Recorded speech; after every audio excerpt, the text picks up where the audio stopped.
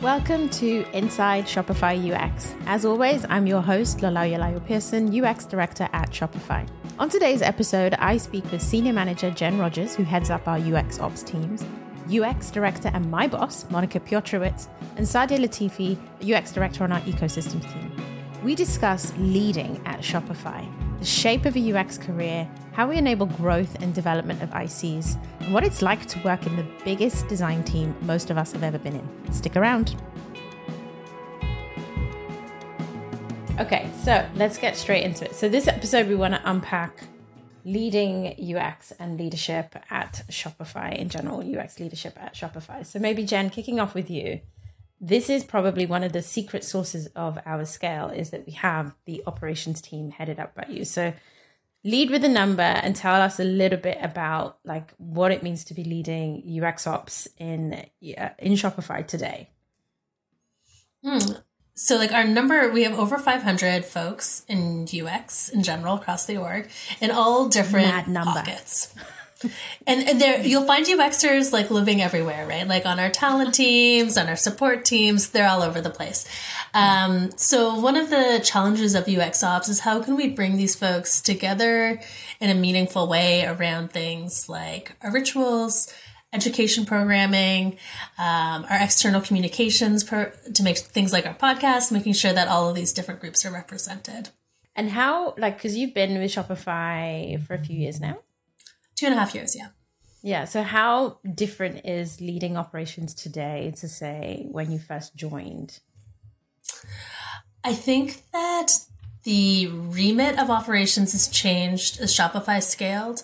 So things like looking at our people analytics, like our people data, like around headcounts and ratios, these hiring priorities, these were never, when I started, was not a hot topic or something that was really within the remit of UX ops. And that's significantly changed. We're very closely aligned to our data, how our teams are growing and where our teams should be growing. That's like one example. I think that as things have scaled, the other place is that it used to be, and it still is to a certain degree, very divergent across teams, what things like onboarding look like, what management training look like, all of these different things. UX Ops is really there now to provide a strong foundation of the information that everybody should have when they start, clear education guidelines to what we should be doing across the org. And there's still going to be divergence, right? Like each group is still going to have their individual mandates as to things that need to be zoned in on. But UX Ops is really there to provide that strong foundation for everybody. I honestly think, and I don't know, Monica and Sadia, you probably feel similar to this. Like, I don't think I could do my job because I have a team of over 40. So I couldn't do my job without Jen's team, quite frankly. Like, it's like 100%. The ladder for leadership assumes that we've got like the operational infrastructure in place, which is, again, a maturing that I never saw coming necessarily. But now it's just like, you can take UX ops from my cold, dead hands, basically. It's like must have. I mean, I think there's like just interesting things that happen at scale. Like literally being able to know who's joining the org this week, where is, I mean, I've been doing this job for a number of years. Like a few years ago, like that was trivial because I made all the hires and so I knew. But again, at this scale, like, you know, if we go a quarter without someone joining the team, like that's significant. And so I need to know that. At the same time, if we're onboarding like a huge amount of people all at the same time, that's another thing that I need to know. And so there's just these challenges that like literally didn't exist a few years ago. And again, when you're operating at scale, all of a sudden become really important. We haven't even mentioned that your Jen's team is doing this all remotely.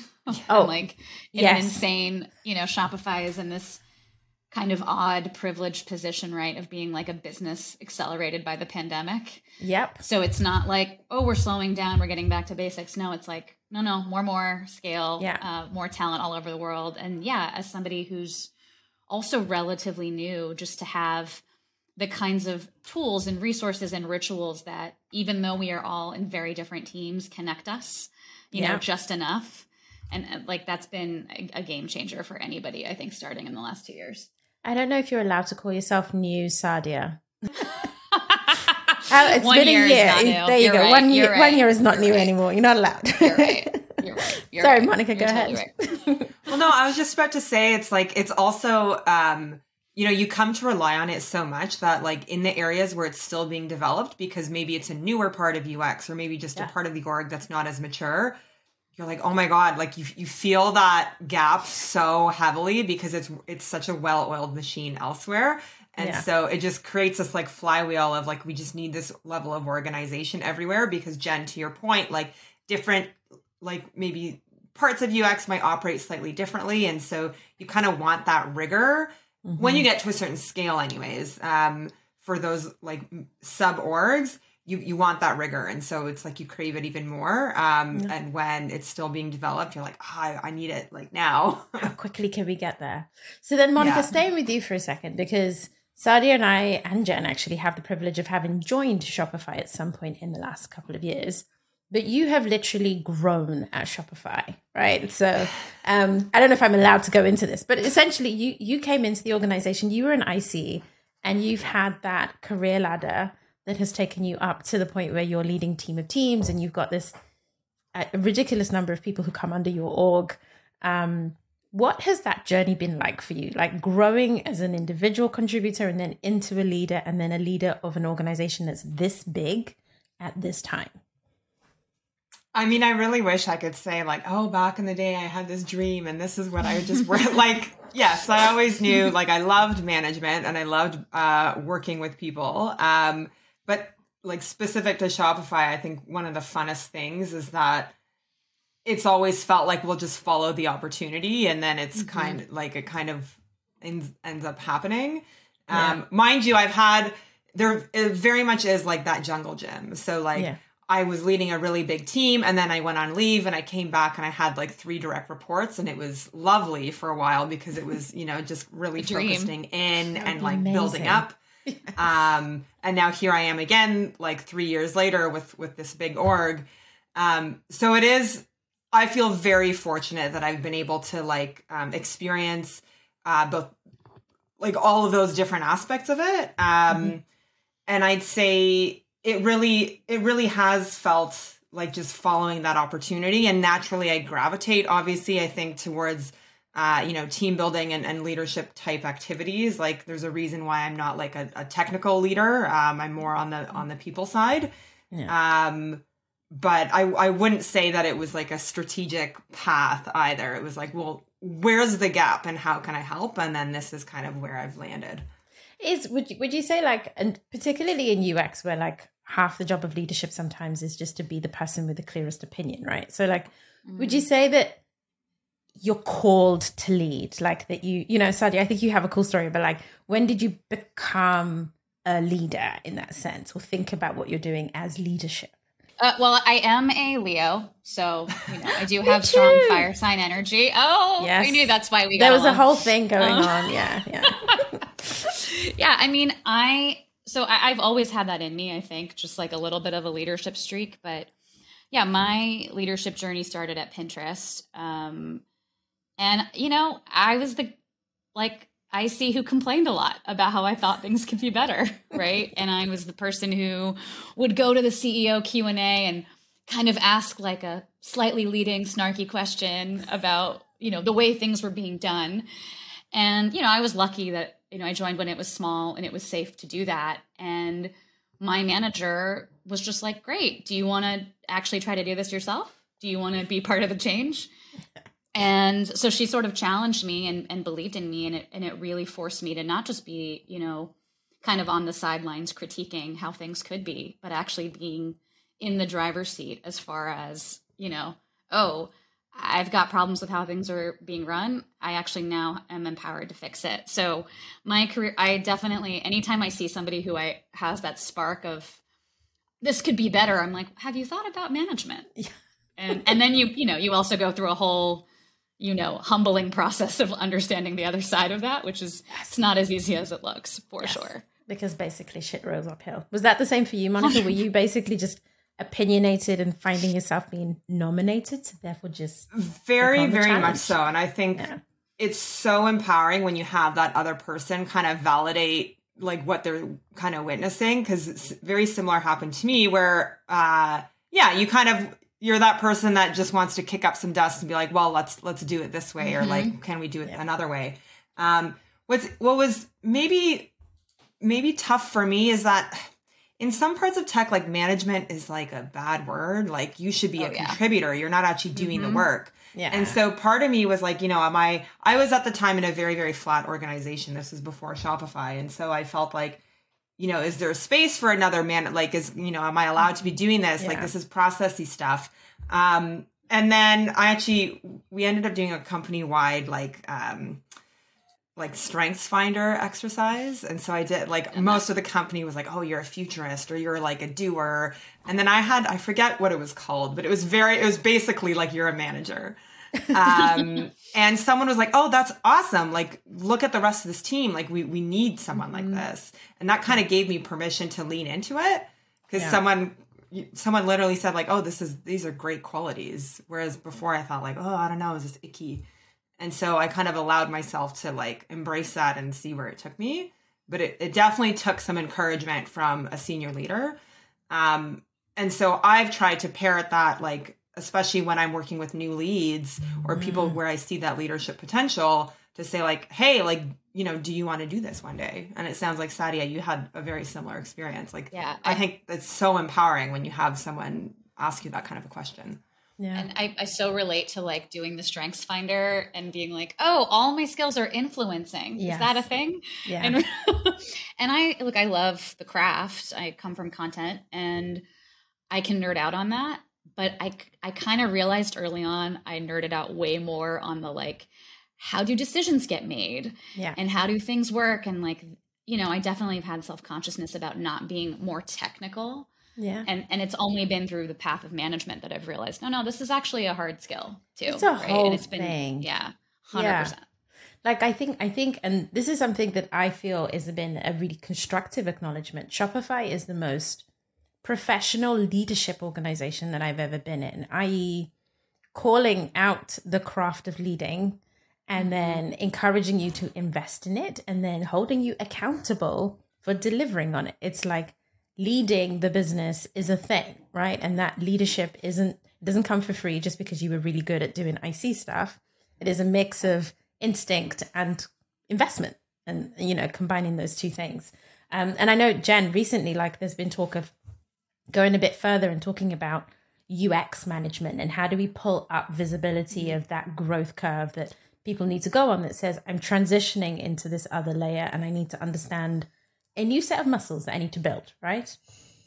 Yeah, it's really interesting, Colin, because I think there's leadership in general, right? And there's like experts at Shopify that are working specifically on some of those, like, what is leadership? How do we go through this? What does the rigor around that look like in terms of performance evaluations and those kind of things?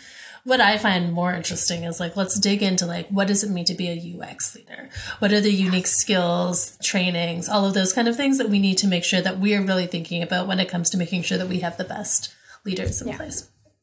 Okay, so let's dig into some more controversial things here, because this is this idea of what does it mean to lead UX. So I cannot find it, but my love to hate it Twitter argument thing.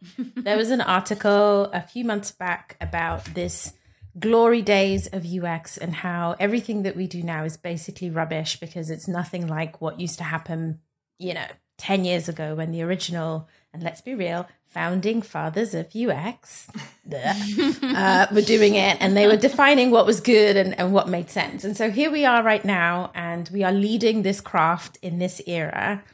I'm interested in your take. Is UX better now than, say, 10, 15 years ago when we entered into this discipline area and this craft area? Or, am I just basically a bit salty because I don't like it when people tell me that things used to be better back in the day? No, I think you're totally right. I started my career in journalism, and I hear the same thing from the same people about, the way it used to be in the 90s when only a few people who looked a certain way got to tell stories. And so who depends how we want to define that, but it's a hell of a lot more inclusive than it used to be. And I'm like very confident a person with my background on all levels would never be in this role 10 years ago, or would have had a really hard time breaking into UX. So I think the fact that UX is no longer just the opinion of a few. Yes. And has really like developed some rigor and inclusion of other opinions and other disciplines is a huge improvement. Massive tick. I agree. Monica, what do you think? So my journey to UX was really through front end development. And so that's where I started my career. And so I didn't get exposure to some of the like historical names until honestly, like quite recently. Yeah. And so maybe I'm not the right person to ask, but I just, you're not missing out. Yeah. Trust me, you're not. So yeah, I mean, like, I just think that the complexity is so high right now. And so I just kind of almost reject outright any kind of rose-colored glasses of the olden days. Like, I assume that, you know, the things that we're doing now, like, obviously they came in through a progression, but like the landscape is so different now. You know, we all have these like super machines in our hands, whereas 10 years ago, we really didn't, or we were just learning how to use them. Yeah. So yeah, I just kind of, I kind of reject the premise outright. But again, I wasn't there 10 years ago, so it's hard for me to say. Well, so I'm really glad that I'm here now. Well, this is it. So sorry, Sadia, go ahead. I was just going to say, one thing I do want to acknowledge that's, I think, a bit harder to talk about is I have seen pressure at the last couple of places I've been at where UX is, you know, needing to be much more attached to business outcomes, right? And like needing, and every discipline within that, what we call UX needs to sort of prove that value. And so I almost think there has been a right sizing of UX that has been maybe painful in some cases, but is ultimately about like being accountable and doing work that matters. And I think that's a good thing, though I know it's been sort of a transition I've observed. I mean, that's actually one of the things that brought me towards UX because, you know, I started more on the engineering side and I was much more interested in like, well, what are the user problems? What are the business problems that we're trying to solve? Like, that's where I would get excited, not in, you know, how are we going to do it? And so my bias has always been towards like UX being a really strong business partner. And that's not to say that like UX bows down to what the business is trying to do. Like, I think can be like a really healthy tension there. And sometimes you literally just have to say, no, this isn't ready. But I appreciate that because it also gives for me like a foundation as to like, well, what exactly is the value? What are we going to do now that we're at the table? And how are we going to shape these conversations? And I think it's really hard to shape those conversations when you are very far removed from that business value. Yeah. And I used to have a deck. I remember when, so I have been in UX for a long time. It feels like I did my master's in 2005. And so I have seen this industry evolve from like usability studies and like, I'm just going to point at all the mistakes you've made to one that has like the full range of creative potential like encapsulated in it and way more placement. And I remember I used to do like an alumni visit for my university and it had this graphing it about how like back in the 90s the web developer person would basically do all the jobs, all the content, all the design. They'd create the lovely carousels and then they'd load and do FTP this and then they'd kind of host. And then you had this explosion in dev skills and engineering niches that needed to exist for like our modern tech era. And I feel like UX has just been on the same thing. The challenge, however, is with expansion comes the question of quality, right? More people, more failed attempts. You get really, really low lows, then you get some exceptional highs. So how do you guys think about quality and that quality bar, especially when UX at Shopify does actually mean a bunch of different disciplines, not necessarily our own, but like managing across disciplines and then always pushing for like better and like better every single time. How are you framing that in the way that you're setting up yourself and your teams? I feel like we've had this conversation a couple of times actually. The perennial question, how do you measure quality and how do you raise the bar? Yeah, I mean, when I joined, I felt like the team had gone into like full iteration mode. It was just, let's just do V2, V3, you know, and that wasn't necessarily getting us to big step changes in the product. And, Yeah, for me, it's always been a combination of, okay, let's understand the business problem. Let's understand the user goals. Let's really evaluate our UX against those things. But it also is a leap of faith on taste and good judgment. And that's, I still think, incredibly important. And we have the benefit, actually, of working at a company that actually believes in that. And, and so that's really hard. How do you teach taste? How do you teach judgment? We've done really practical things, right? Like, let's just look at a lot of work together as a team. Yeah. From other companies, from our own company. Can we get to a shared vocabulary around what is good, what has become industry standard, what are things that have become industry standard that we think aren't good, that we want to innovate on, and how do we craft those arguments and perspectives together? But and then we also have the balance of really good data teams and experimentation, so that when we do take those bigger leaps of faith in design, we get a little signal and okay, did we tank all the numbers or not? And if we did, are we comfortable with that? All of that. But it's the thing I think about every year. Yeah. And also, as your team gets better, the bar is higher, right? Which is amazing. But then it's what's the new bar? Yeah. But it's been the hardest thing, I think, as a leader. And you said something there that was super interesting, actually. That was a conversation. We won't necessarily talk about the specifics, but Monica, you and I briefly touched on this, which is just taste and judgment and the subjectivity of some things being good or bad versus, actually performing. And this came up in the conversation with Toby as well. Stuff that he doesn't like can go live if it does its job really well. But that question of taste and judgment, that is also still something that we're trying to push for, right? So how do you think about that, Monica? I mean, I think I have to look at things much more holistically because, like I said, I kind of have this team of teams. And so, we talk about this singular quality bar, but I think it's so dependent on the team, the maturity of the product, where they are in their journey. And so even if I look across my own team, there are parts of the org that are iterating on years worth of product. And when you look at screenshots from day one to now, it's undeniable, the quality has increased. Yeah. And that was through, a lot of the similar types of processes, I think, Sadia, that you just talked about. Then we've got teams that are going 0 to 1. They don't know if they've got product market fit. They the quality bar, the discussion is almost, it's less about the specific design quality and more so what's the scope of feature that we can reasonably ship, given that this whole problem space is so big, and we can either wait 3 years to ship something that we don't know much about, or we can kind of build out these increments. And so that measure versus kind of this longer tail, those are two completely different types of conversations.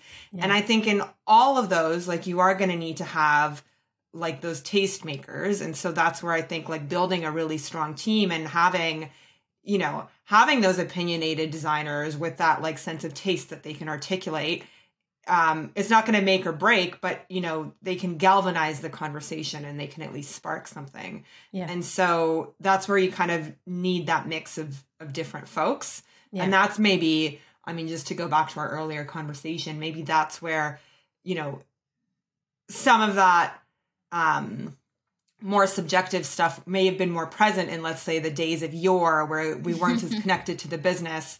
Yeah. But you still, you need kind of both. And so it's how do you stack your team with the folks that really understand the business, with the folks that have the taste, with the folks that understand the product life cycle. Yeah. And then through some combination of all of those things, you derive quality. I'm really glad you brought up this distinction between the type of project and the stage. Yeah. I think a lot of leadership is having that judgment around oh, my team is building a net new project and they feel really attached to our existing components when they don't need to be. Yeah. When it's we actually don't need to prioritize the system or the consistency yet. Yeah. Because it's so early days, we're just, exactly. I think that is a really important judgment that gets developed. And I feel Jen, to bring you back in, you end up being on the sort of, sometimes we make these quality decisions and we kind of have the subjective and the taste and the judgment, but then there's okay, the tooling standard has changed. Okay, the operational standard has changed and now everybody needs to be doing X and everybody needs to have Y and people want to do this. And you then have this other job of like operationalizing a quality bar shift in your team of making sure everyone's got this kind of tool. So how do you frame that? How do you think about that? In many different ways. So, I mean, and this comes out in very different forms as well. Like if we're thinking of tooling, security measures change, access needs change. So really, I think from that perspective, it's really more of like, how do we become experts in change management, listen to what people need and really institute those things. When it comes to new areas of learning, this is another way, and sort of getting back to that, what I mentioned before about really establishing a strong foundation. So making sure that everybody is sort of starting from the same place when people are coming in via onboarding or ongoing education, that we're all speaking the same language when we think of things like accessibility, that everybody's starting from a really strong starting ground that's been well established, and then we can build upon that, something like that. If it wasn't that it's like literally designed to live at Shopify, I honestly think our onboarding programs could be like an independently successful company on their own. Like they're just so freaking good, and you get people coming out of 2 weeks of onboarding and they're just like, oh my God, I'm so energized. And I just think the keenness that's like, you kind of join a company excited.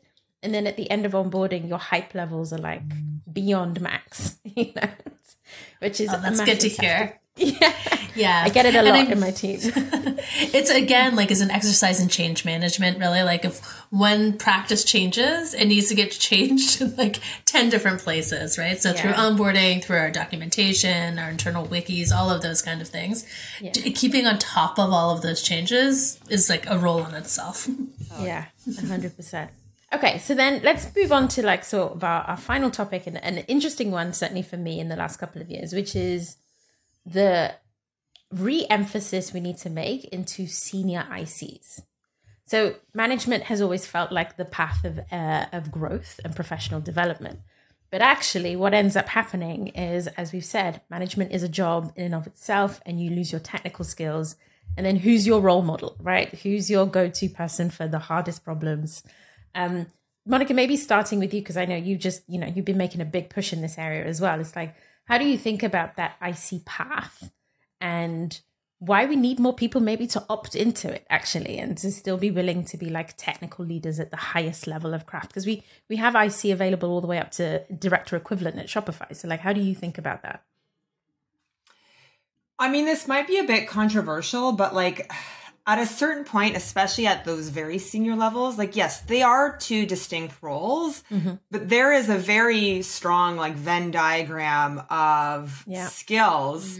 The way that the simple way that I always think about it is like, do you act directly or do you act primarily through others? That's how that's how I've always thought about it. But like, now that I've been working quite a bit with some principal designers, like they're not managing, but they're still influencing, they're still mentoring, they're still talking to people who especially are interested in pursuing that same career path. They're still having to push really strong ideas across the company to try and like raise the bar. So I do think that sometimes they're really presented as these like very distinct forks, and like either you're a people person or you're a technical person. And I don't know that I agree with that stark of a contrast, because, in both roles, to be successful, you do have to be able to influence. And it's in one way, and you're influencing through an org chart, which is almost easier because, well, you're someone's boss. The other way, it's almost, you have to have different kinds of people skills, because you're influencing through your craft. And that can be really tricky because, no one has to listen to you. Yeah. So your ideas better be really damn good. And so like, it's really amazing when you witness that kind of a change happening, initiated through, a technical lead. Yeah. But I guess that's just something that like, I personally yes, there are two different roles, but like you still need to be a really great communicator, really great at relationships, and really great at articulation, regardless of the role. Yeah. And I think there's still an element of scaling yourself in being a senior IC that's important. Like I've had the privilege to work with a few myself, and I speaking to all the logistics of all the things you have to do as a manager, managing performance, managing business priorities, taking care of craft and quality is incredibly hard on top of that. And what I've said to my senior ICs is, like, we actually need you to scale your talent to other people, like in the form of teaching, right? In the form of collaboration, in the form of like, what you do is so amazing. We need 10 of you. Yeah. And if like, that doesn't mean you have to do their performance reviews. That doesn't mean you have to be in unnecessary meetings, but teach us how you do what you do. And that's actually us scaling up the entire organization.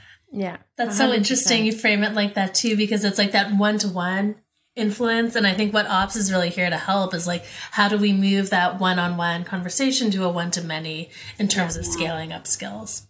Yeah. Sure. And I think that's something that I'm doubling down on as well in my team, is like the role modeling is my number one ask of a senior IC. It's that, show your working, show your thinking, share that mindset, and other people can see and pull down from it, and have the capacity to spend the time with the problem that maybe I can't spend, but also elevate that technical output so that other people are like, oh, I see how you got there. And then, like you said, you multiply into 10.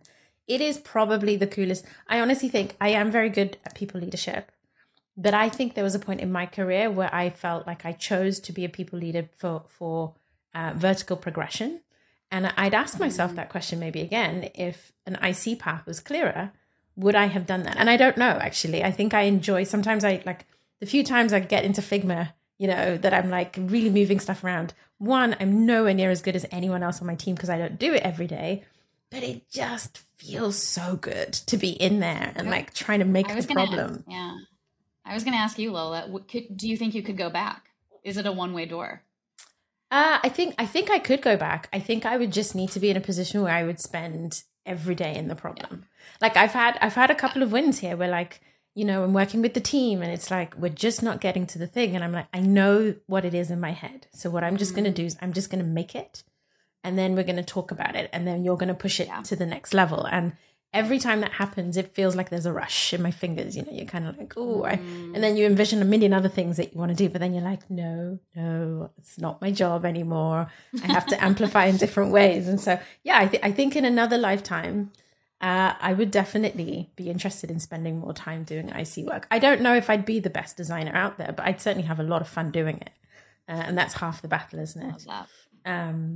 Thank you so much, ladies. Okay, we've come to this end of the session. So how many of you remember? Do you remember the good old Chatterbox days? We were going to ship these to each of you, but then the fun folding would have been a whole other thing because it's a lot harder to make than you realize.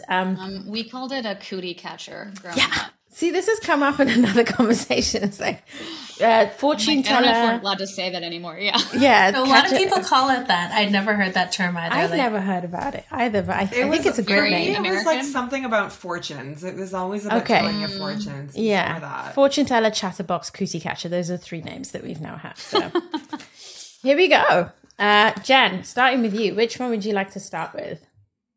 Yellow? Is it color? The banana. Oh, banana, yeah. Yeah, okay.